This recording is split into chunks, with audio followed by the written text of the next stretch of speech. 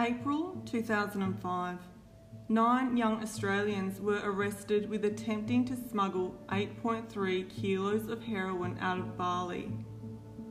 Indonesian authorities were working on a tip from the Australian Federal Police, who had informed their Indonesian counterparts in the hope that it would lead to the identification of the drug syndicate distribution network and others higher up in the chain.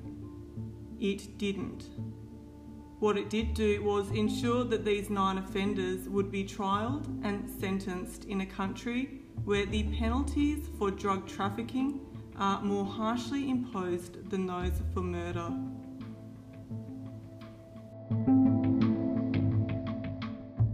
Hi, and thanks for joining me. This is episode 9 of Nightmare Somewhere. It is on the Bali 9, however, the second half is exclusively about the trials, prison stay and execution of the co-ringleaders Andrew Chan and Myuran Sukumaran. The following contains distressing content and coarse language. It isn't intended for everyone. Members of the Bali 9 ranged in age from 18 to 29. Most of them with criminal history and convictions for various crimes. Some had suffered substance abuse problems in the past. One article called them a group of misfits. They were made up of quite a melting pot of ethnic backgrounds, but most of them were Australian born. They allegedly weren't well aware of Indonesia's tough stance on drug smuggling, and that such a crime could be punished with the death sentence by firing squad. There were 8 men and 1 woman, and essentially they each took a gamble for a quick payday. Andrew Chan was a 21-year-old from Sydney. He is the youngest child of Chinese immigrants. He worked at a catering company where he was the supervisor. He approached some of his co-workers with an offer to make some quick cash and an all-expenses trip to Bali. 3 of his co-workers accepted the offer. They were Renee Lawrence, Matthew Norman, and Martin Stevens. So in addition to these 4 workmates from Sydney, there were also 2 Queensland teenagers, Michael Jugaj and Scott Rush. They too had been offered an all-expenses-paid holiday to Bali, with spending money included. The man who invited them along was co-offender Tan Duc Than Nguyen, and they had met while out one night, I believe, at a karaoke bar around Brisbane. Now, if that offer sounds a bit suspicious to you, you wouldn't be the only one to think so. Police would be contacted by co-workers who had rejected this offer. The 2 final members were Si Yi Chen and Myuran Sukumaran. Sukumaran was born in England to Sri Lankan parents, and the family immigrated to Australia when he was 4. He and Chan had actually gone to high school together, but they were years apart, so they didn't become friends until 2002 when they met at a party. So most of the group members spent majority of the time they were in Bali in their hotel rooms. Chan had separated the New South Wales and Queensland couriers. They didn't meet until their arrests. So Chan and Sukumaran were carrying out a dual operation. Indonesian police had started surveillance early on after receiving a letter from the Australian Federal Police, who from now on I will be calling the AFP. The letter had been written on the 8th of April and sent to the following authorities. Sent to the following Indonesian authorities: the Chief of Police, the Intelligence Director, the Narcotics Director, the Director of Criminal Investigation, and Interpol Jakarta. So they had set up a makeshift headquarters in a hotel room opposite Si Yi Chen and Matthew Norman. It was later explained how police conducted surveillance very closely, focusing on Andrew Chan, who they believed to be the singular leader of the group. In fact, Sukumaran had not been on the list of 8 suspects that were in the tip-off from the Australian police, and it was thought that Sukumaran was Chan's bodyguard. Local authorities sort of called him the enforcer.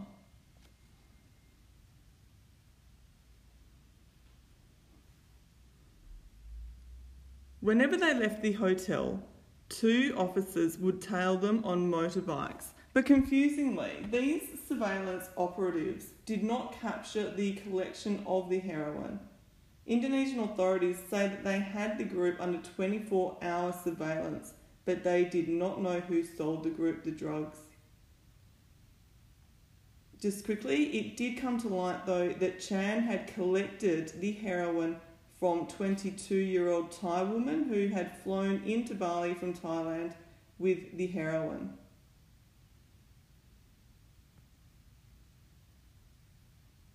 Meanwhile, in Australia, Scott Rush's father was growing concerned about what his son might be up to. Scott had told them that he was on a trip to Cairns, but the family had messages left on their answering machine from Flight Centre. He rang a friend who was a barrister, and his friend recommended that Mr. Rush contact the AFP. Mr. Rush had wanted them to maybe give Scott a bit of a scare and to discourage him from going ahead with the crime. The police didn't do this though. Interrupting the sting would damage their chances of exposing those higher up in the syndicate, and that was their priority. A few media reports made out as though it was Mr. Rush who had alerted the police, in the first place, but this is false. The group were already under surveillance by then.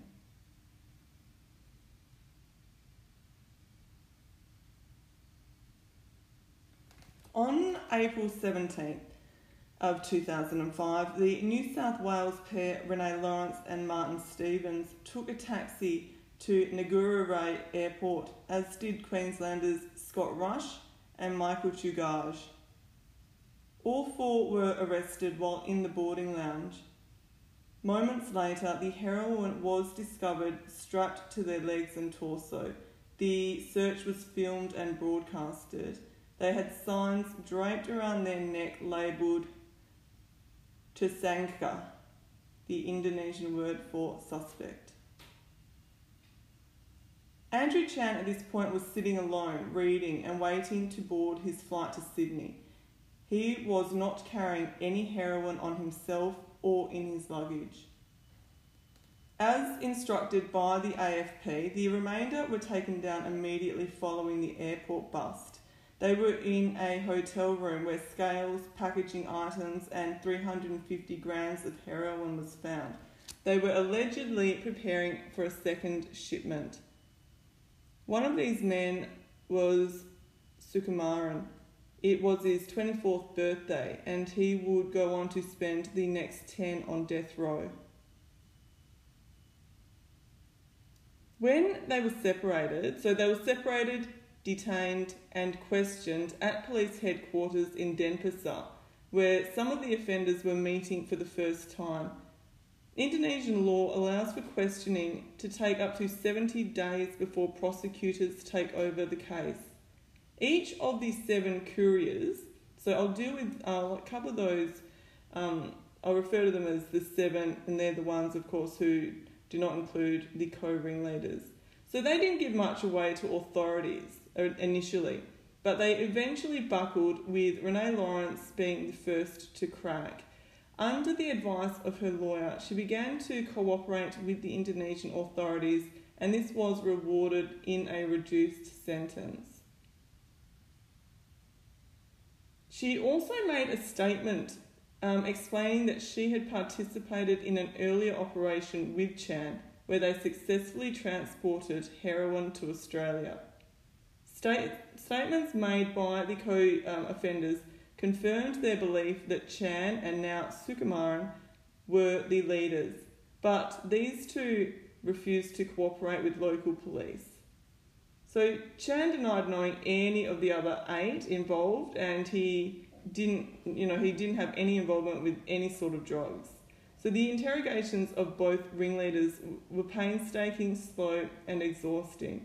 So to give you a picture of how Chan at least responded to these local investigators, in an interview that I just saw on YouTube the other day, but it was from like a breakfast show.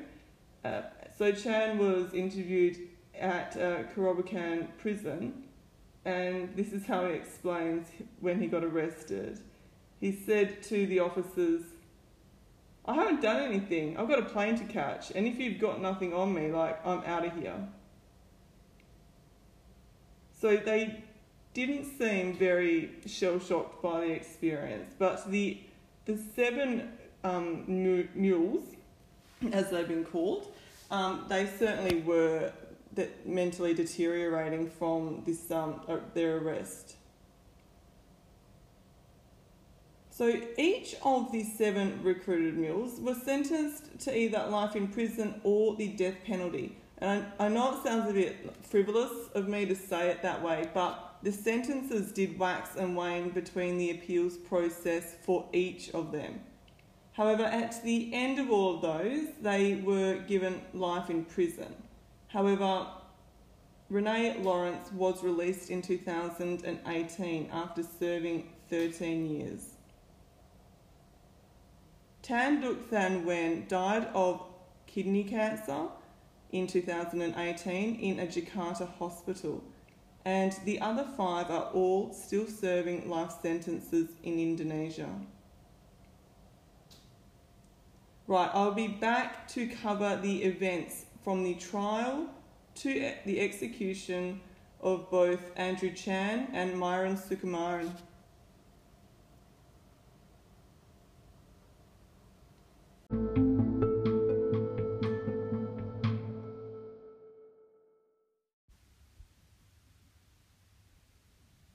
Right, so now I'll cover the trial and sentencing of Andrew Chan and Myuran Sukumaran. So as I mentioned earlier, neither of these men cooperated with the authorities after their arrest, and it was a similar story for their trial. News Corp journalist Cindy Wagner, who specialised in covering events from Indonesia, so she was the Indonesian correspondent, and that started with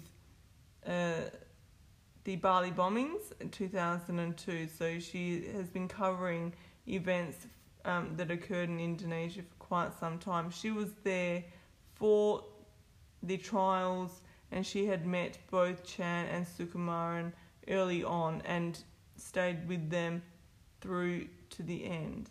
So she wrote a book detailing just what she saw firsthand at their trials. She wrote of how both of them were surly and insolent during the trials and treated the judge as though he was stupid. This behaviour was disastrous, quote, "in a legal system that places a great deal of emphasis on cooperation, on courtesy and politeness in court, and on admissions of guilt and expressions of remorse." Wagner wrote that Sukumaran responded to questions with "I don't know" so many times that it became ridiculous. One judge asked him, "Have you ever had the disease amnesia?" To which he replied, "What was the definition of amnesia?" and then added that he can't remember when he had it. Judges became incensed. Chan also replied in a similar fashion to questions during his separate trial.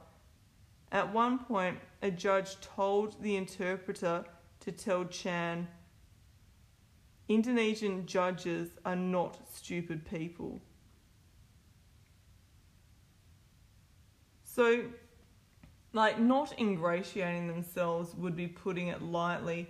During closing submissions, the prosecution told the judge, "Sentence them both to death," and Chan smirked. The translator asked him if he knew what the words Hukuman Mati meant.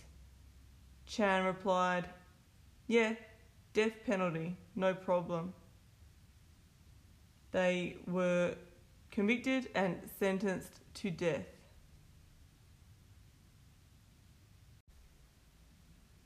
So, reporter and author Cindy Wachner admits that she didn't initially take to the pair, but saw them both turn their lives around entirely. So they went from cocky young criminals to deeply spiritual men who helped other inmates work toward a brighter future. Her book is called The Pastor and the Painter, the title highlighting that Chan and Sukumaran were not defined by these crimes, and they were put to death as not two drug traffickers, but Andrew Chan had become a Christian pastor as well as a minister to fellow inmates, and Myron Sukumaran had become an accomplished artist while behind bars. They were reformed men by all accounts, including the governor of Kerabakan prison, who testified in court that they should not be put to death. They were such positive influences on other inmates. So news coverage here in Australia explained how they were leading initiatives to try and rehabilitate and empower inmates. They had established art classes, English language classes, computer workshops, boxing classes, and Bible study. And Chan led the English language church service. The reporter mentioned that very few inmates chose to attend these, which was pretty cute. 50 out of 1,200, the reporter said, but Chan and Sukumaran kept at it though. When discussing these initiatives, Sukumaran said, "It makes you feel productive, as though you haven't wasted your life so badly." Many requests for judicial reviews were lodged in the years they spent in prison, as well as appeals for clemency or a presidential pardon. These were denied consistently, so the presidential pardon was denied consistently by former Indonesian President Bambang Yudhoyono, but they were also rejected by the current President Joko Widodo. So things between Australia and Indonesia became fairly tense starting in the February of 2015 when the Indonesian government announced the imminent execution of Chan and Sukumaran. So they had this last-ditch legal move to attempt to have a judicial review of the entire case, which was refused.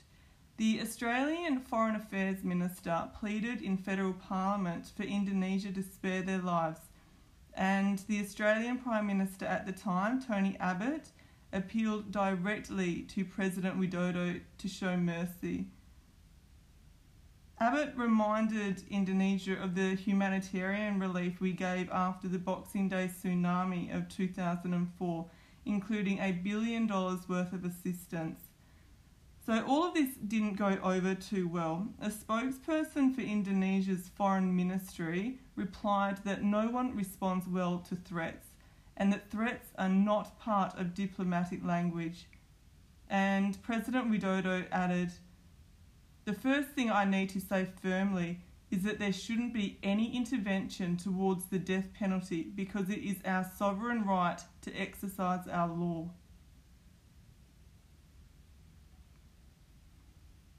In March of 2015, Andrew Chan and Myron Sukumaran were transferred from Kerabakan prison to Nusa Kambangan. I really practiced this one too. Nusa Kambangan, which is, I should have called it Death Island like other people do. It is the location where executions take place. Following their transfer, there was still an incredible amount of activity by their lawyers in appealing the refusal of clemency, as well as further bids by Australian politicians to stop the executions. So President Widodo ruled out any potential prisoner swap and news leaked that Australia had offered to cover the costs of the men's entire life prison term if they were spared execution. Australians threatened to boycott travelling to Bali, and again, President Widodo criticised the efforts of Australian politicians to intervene. In April of 2015, Chan and Sukumaran were given 72 hours notice of execution. I'd like to take a minute to explain the ritualistic steps involved in Indonesia's execution by firing squad. These are according to the law and explained by an Indonesian news media site. I put the link in the show notes.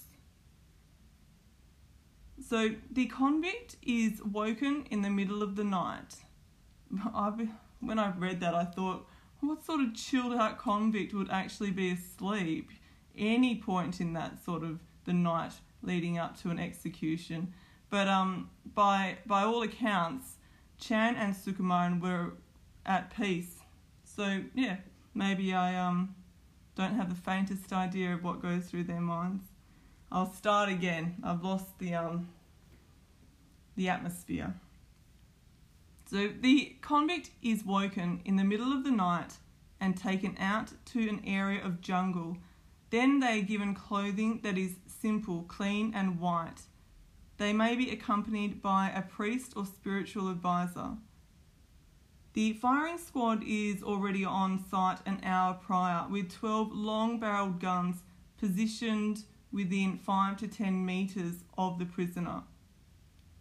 Following a final examination of the weapons, the acting commander then orders the shooters to fill the rifles with ammunition. Only 3 guns out of the 12 will have live ammunition. The others will have blanks. Each rifle is loaded, it says with 1 bullet each, but I'm fairly sure that is for a single execution, whereas Indonesian execution by firing squad is much more often carried out on groups of prisoners. The convict is tied and given a maximum of 3 minutes to calm down. When they're ready, they may choose or refuse to have a black cloth covering their eyes. Each convict has a mark drawn on their clothing indicating the location of their heart, and the firing squad takes its shooting position and waits for the acting commander to brandish a sword. This indicates that they're to unlock their weapons. Then, when the acting commander drops the sword, they are to begin firing simultaneously. A doctor checks each convict as to whether there are any signs of life. If there is, the convict will be shot in the temple. 2 days before his execution, Andrew Chan married Febianti Herawila, and that was one of his final wishes. Febianti was, or is, a Javanese princess as well as a pastor. She had met Chan while she was preaching at Kerabakan prison. And in Sukumaran's last days, he painted some touching artworks, one of which was signed by each of the convicts executed that night. The pair's last meal were buckets of KFC, and on April 29th of 2015, Chan and Sukumaran and 6 other convicts were taken out to a jungle clearing at 12:25 a.m. There was 1 Brazilian, 4 Nigerians, and 1 Indonesian. They were all sentenced to death for drug trafficking. They all declined the use of a blindfold. They were tied to crosses which were positioned 4 metres apart. Chan and Sukumaran's crosses were beside each other. The 8 men were singing Amazing Grace as the firing squad were preparing. Andrew Chan called out, "Sing up, we can do better than that." And the men kept singing, until the shots rang out.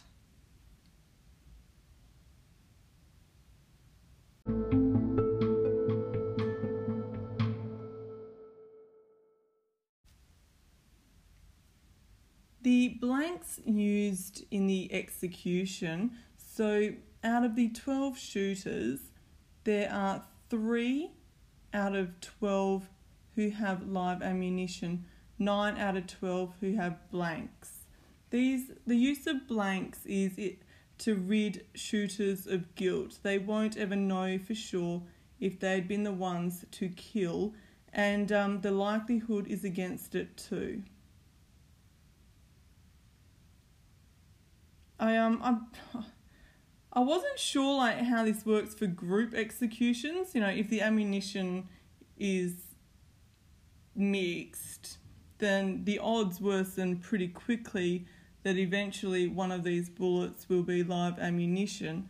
But I think that I settled on a belief or sort of presumption that each shooter must be given this is your set of bullets, and all of them would be blanks or all of them would be live. Hope that makes sense. Having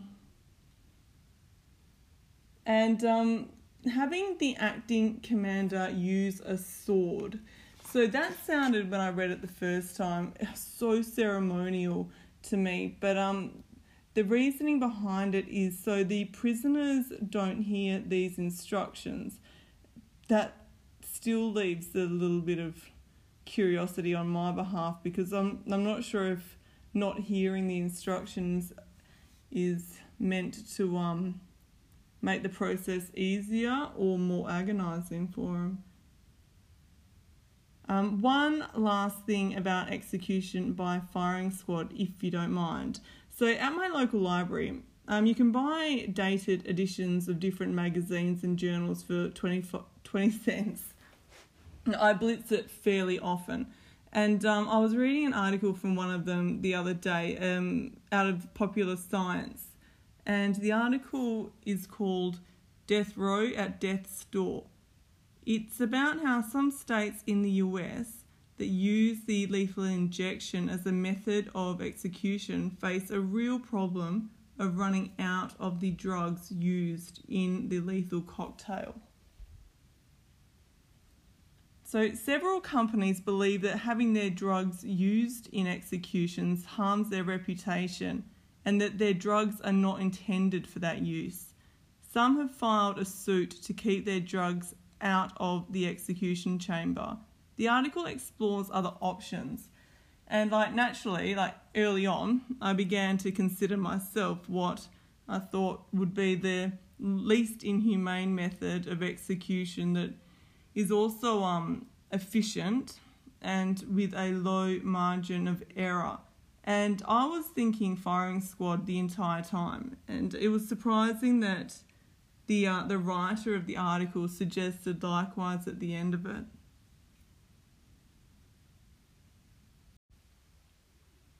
The hymn Amazing Grace was written in 1772 by Englishman John Newton. He had spent much of his life as a slave trader before becoming an Anglican priest. John Newton remarked that it will always be a subject of humiliating reflection to me that I was once an active instrument in a business at which my heart now shudders.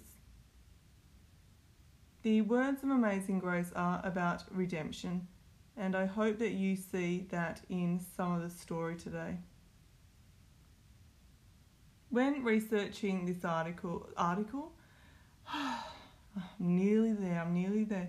When researching this episode, I listened to my favourite rendition of Amazing Grace a fair bit, and I wanted to share it with you. I saw that most of my listeners are actually in the United States, so maybe you wouldn't have heard it. So please keep listening if you're a bit like me and a sucker for gospel songs. It is sung by the late Indigenous Australian musician Garamool, and he sings in He sings the hymn in both English and his native Yalangu. Thanks again and goodbye for now.